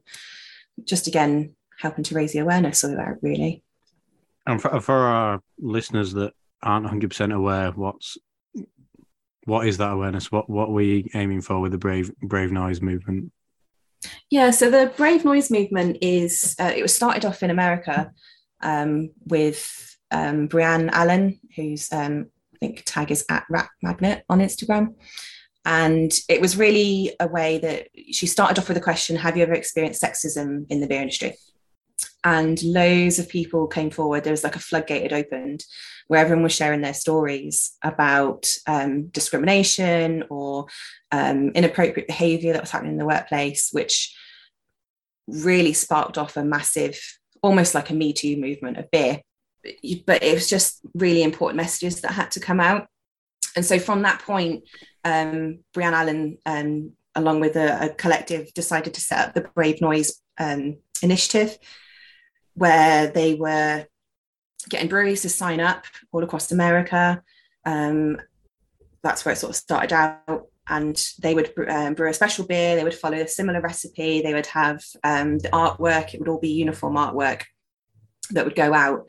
And there would be, you would donate to a cause, a non-for-profit cause, to kind of help, either a domestic charity or a women's-based charity, hospitality charity, something like that.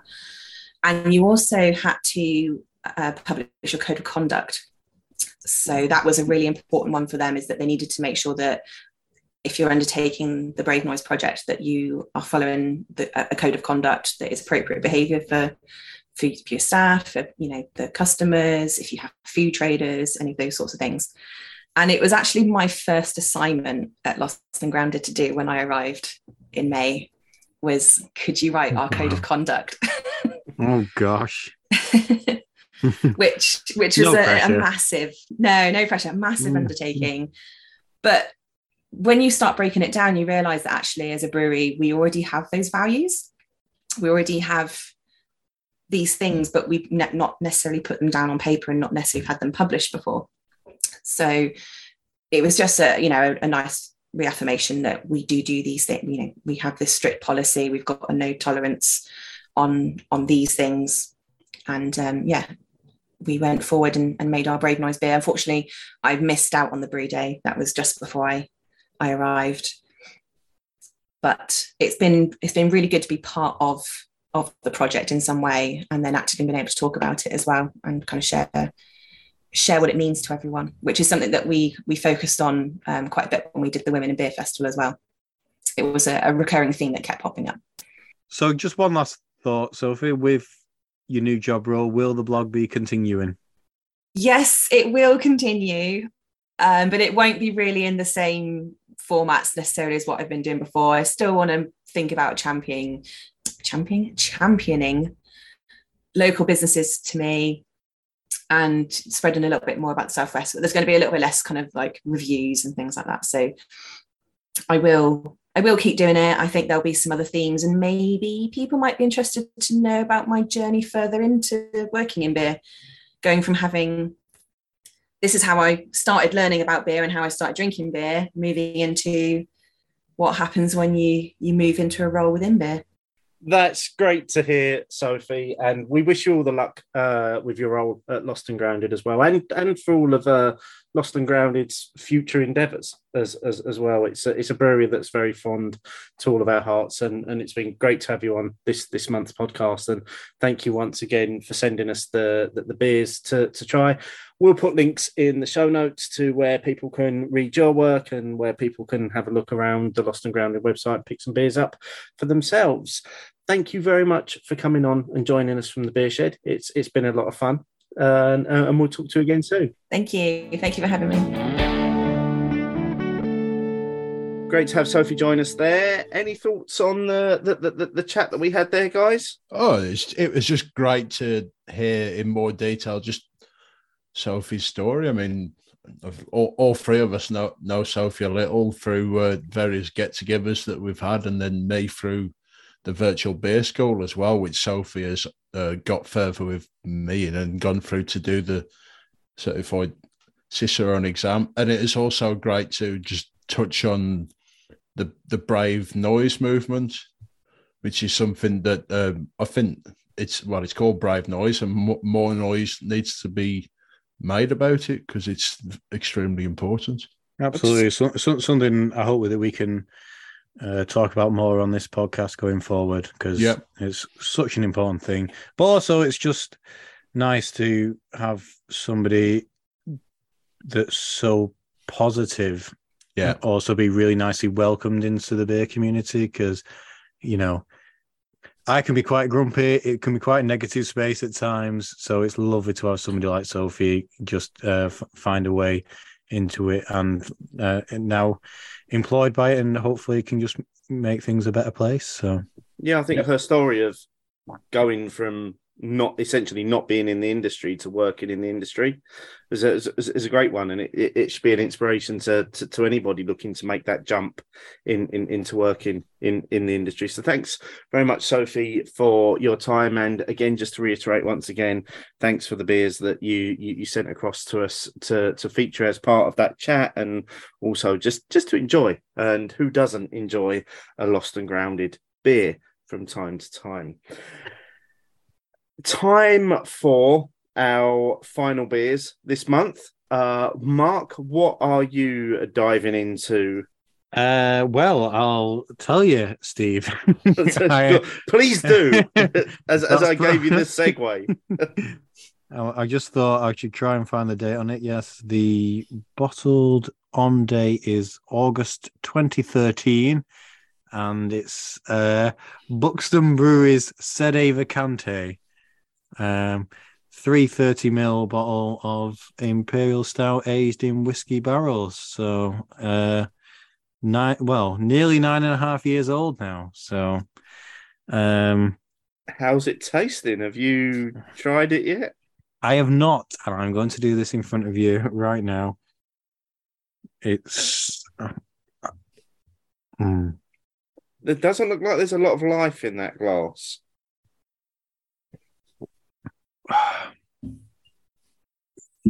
Well, the whiskey is alive and well. Again, to give some brief background, because there was actually the bottle, as I was reading it there, was flaking away the label. For people that have been following me on social media for a number of years will know that I, around 2014, moved into a house for 3 or 4 years with a very, very mouldy cellar. I was really excited to have a cellar where I was properly cellaring beers, and it mostly ruined all of them. Within 18 months, they all just smelt and tasted like mold. I can't even exaggerate it.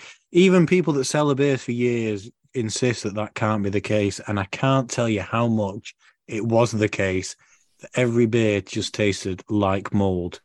Like, it ruined beers. But because of that, there's a lot of beers that came out of that I've now had for, as it would turn out, nearly 9 years, that I can't bring myself to drink. And that was actually why I wanted this segment at the end of the show, Steve, really, to try my way through your mouldy beers. Yeah. And so this is does that one taste mouldy?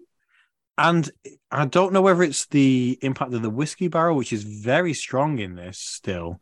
You would think it maybe would have mellowed out a little bit and we'd be getting something else from it. But there's that edge of... But I think all kind of long-term aging kind of almost has a taste that tastes a little bit old, which you could associate with mold. So I don't know what it is with this, but no, the whiskey barrel over the top of it is hiding certainly a lot of that, but it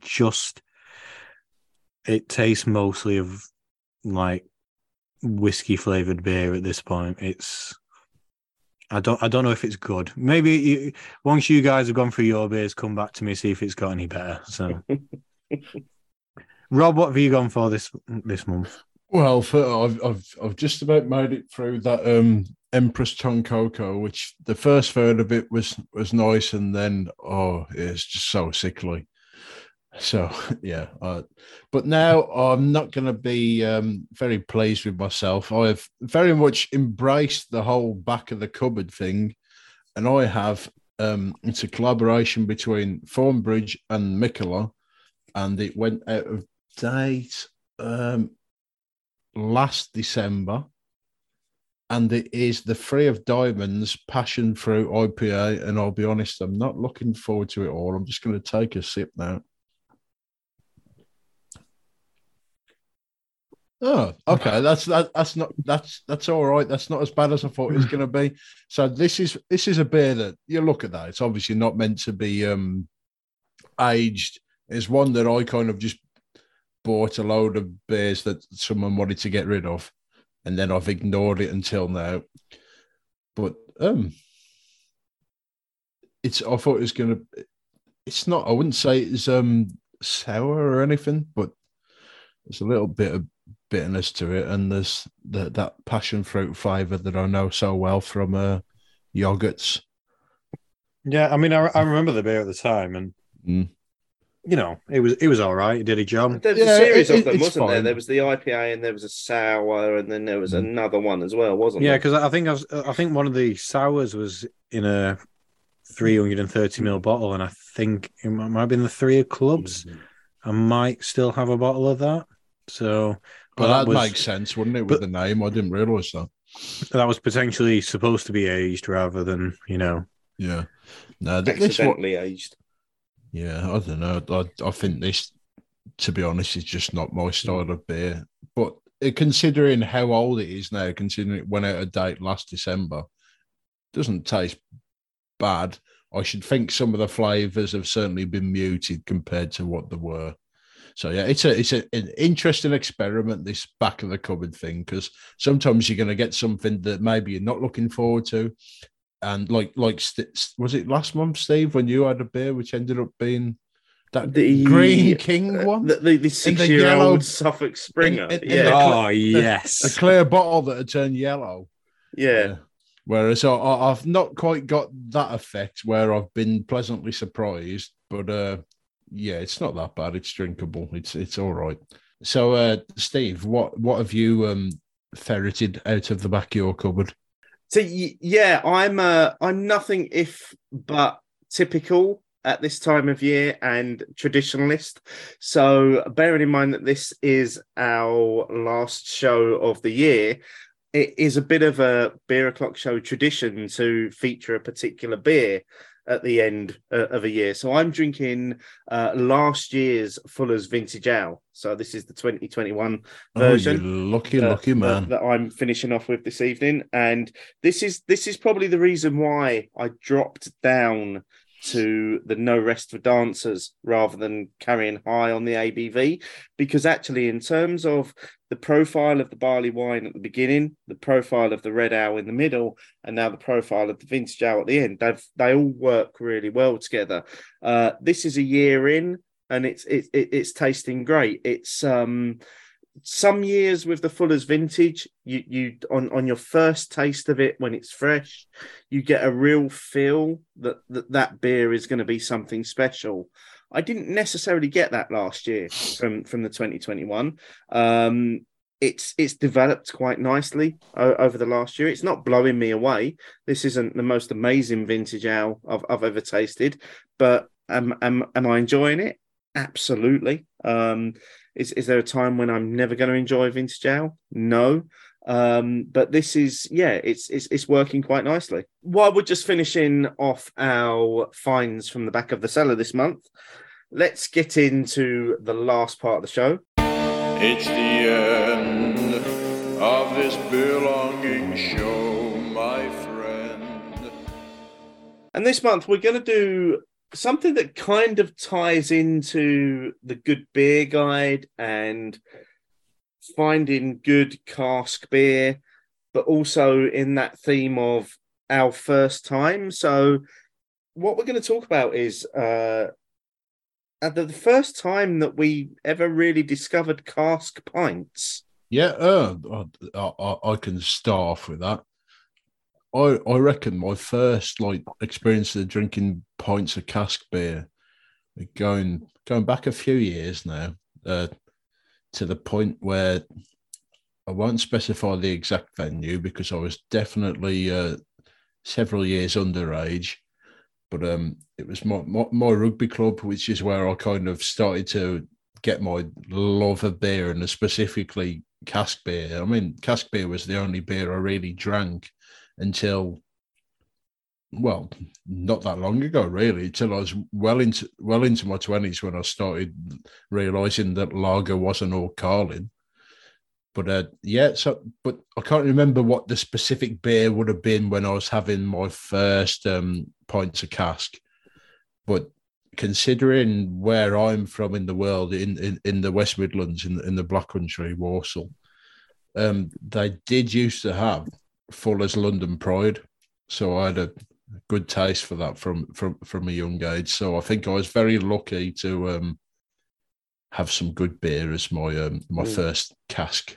What about you, Mark? Well, definitely my first local, which was called the Stamford Arms, which was the nearest pub to my home growing up. It was a Thwaites house. And by home, I mean my parents' house, obviously. When I was turning of age, and I suppose it's interesting to approach the beer at that time that I approached I was a Guinness drinker initially going in, but then I was like, but I like bitters. Bitters is all right and things, and I go to places. I'm like, they do a good pint of Caffrey's here. They do a good pint of Worthingtons.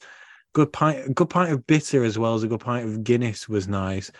And it was in the Stamford Arms. It was like, well, they do a good pint of Thwaites Bomber. This was when Thwaites was still brewed in Blackburn at the original Thwaites brewery. And they do a good pint of Bomber. They just called it Bomber then. I'm pretty sure it was. I can't remember what in what eras it was called Lancaster Bomber. It was considered a bit stronger because I think it was 4.4, which, you know, sounds ridiculous in this day and age, I suppose. And again, it was for me. I was just like, all right, okay, give that a go. You have a taste of that because it's something. I was like, yeah, I don't mind anything else on the bag. Give that, and then that was it. I didn't drink anything else but cask bomber, cask beer in the Stanford for the rest of my time. It's where I used to do the pub quiz and stuff when I was that age. For years and years, I went on, and I soon went off Guinness Nitro Stouts. I soon went off Smooth Flow Bitters and became a cask beer drinker because the Bomber tasted so damn good in Stanford, and that was when I became a cask beer drinker. What about yourself, Steve?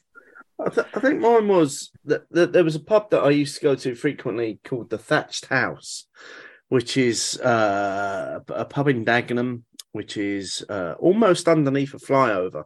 So you're painting a pretty nice picture straight away. It's called the Thatched House under a flyover. Yeah. Yes. That is an interesting picture. Did it have a thatched roof? Absolutely not. No, it may have done at one point. Who knows? Bit pre-flyover. Yeah, and I used to be a group of us used to go in there pretty much every night of the week, just purely to play pool more than anything else. But as a result of that, it was also to buy the cheapest possible beer that was on offer, which I think at the time was probably pre the Smooth Flow time, and it was probably like Worthington's Best Bitter or something like that, which I think back then was probably about $1.59 a pint or something like that. That sounds expensive for then. A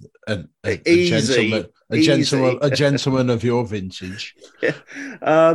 And all I remember it tasting like was just like brown water. That really no flavor to it or anything. And I think it was after that phase that I kind of then went back into drinking lagers because the real ale wasn't doing anything for me. It just wasn't appealing. It didn't have any flavor to it or anything.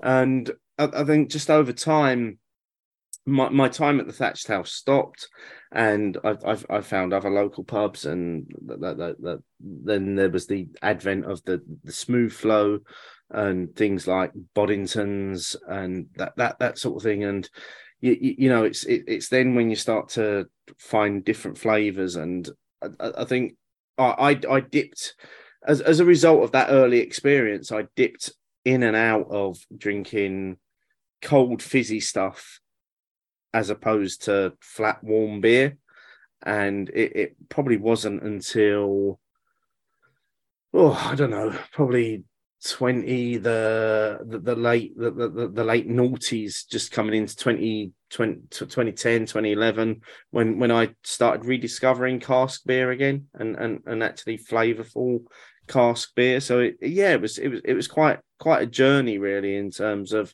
what I drank and what was available as opposed to, did I enjoy that product at the time? Probably not, but I was drinking it because it was cheap in the venue that I was in. And now I'm drinking a beer that I've had in my stash for 10 years and acting like it was ages ago. So it has been a while since you first opened it, Mark. How is it? Is it coming good in the glass? It's absolutely tasting delicious. It's delicious too strong. It's tasting fine. Doesn't have any of that sort of moldy quality. It's got the problem with keeping a beer for this long is that I definitely had a bottle of it at the time, thinking, I'll compare it, but I have no idea what that bottle tasted like at the time. So how can I possibly remember, with all the Imperial Stouts scrambled in between, whether this has developed or not? I have absolutely no idea, and that's the problem with aging beers for this damn long.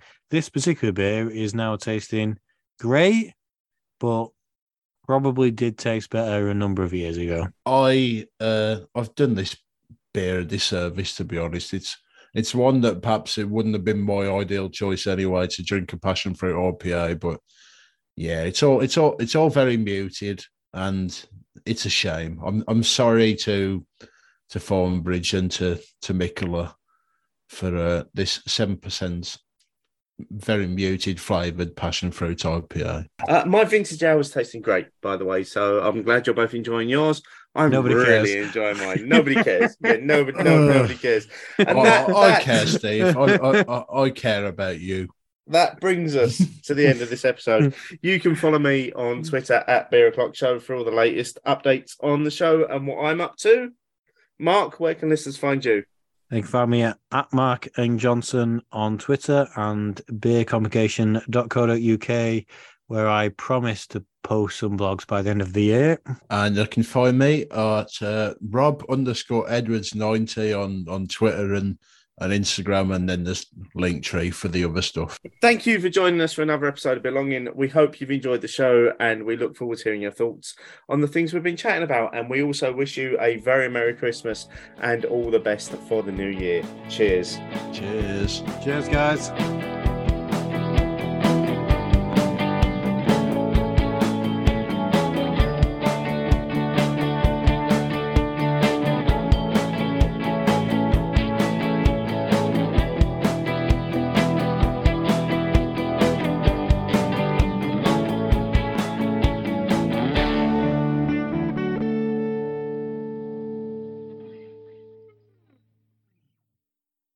So, I'll tell you what, I've just realised I don't know what Sophie's surname is. It's right there on the screen. Is it Beer Blog? Oh, yeah, there we go, Grumwell. Swat. You fucking idiot. If only she'd given us a clue, Rob. I don't fucking read things. I didn't realise you're so formal that we've all got our surnames on Zoom. It's Rob. You're the only one that hasn't put at least a version of their surname.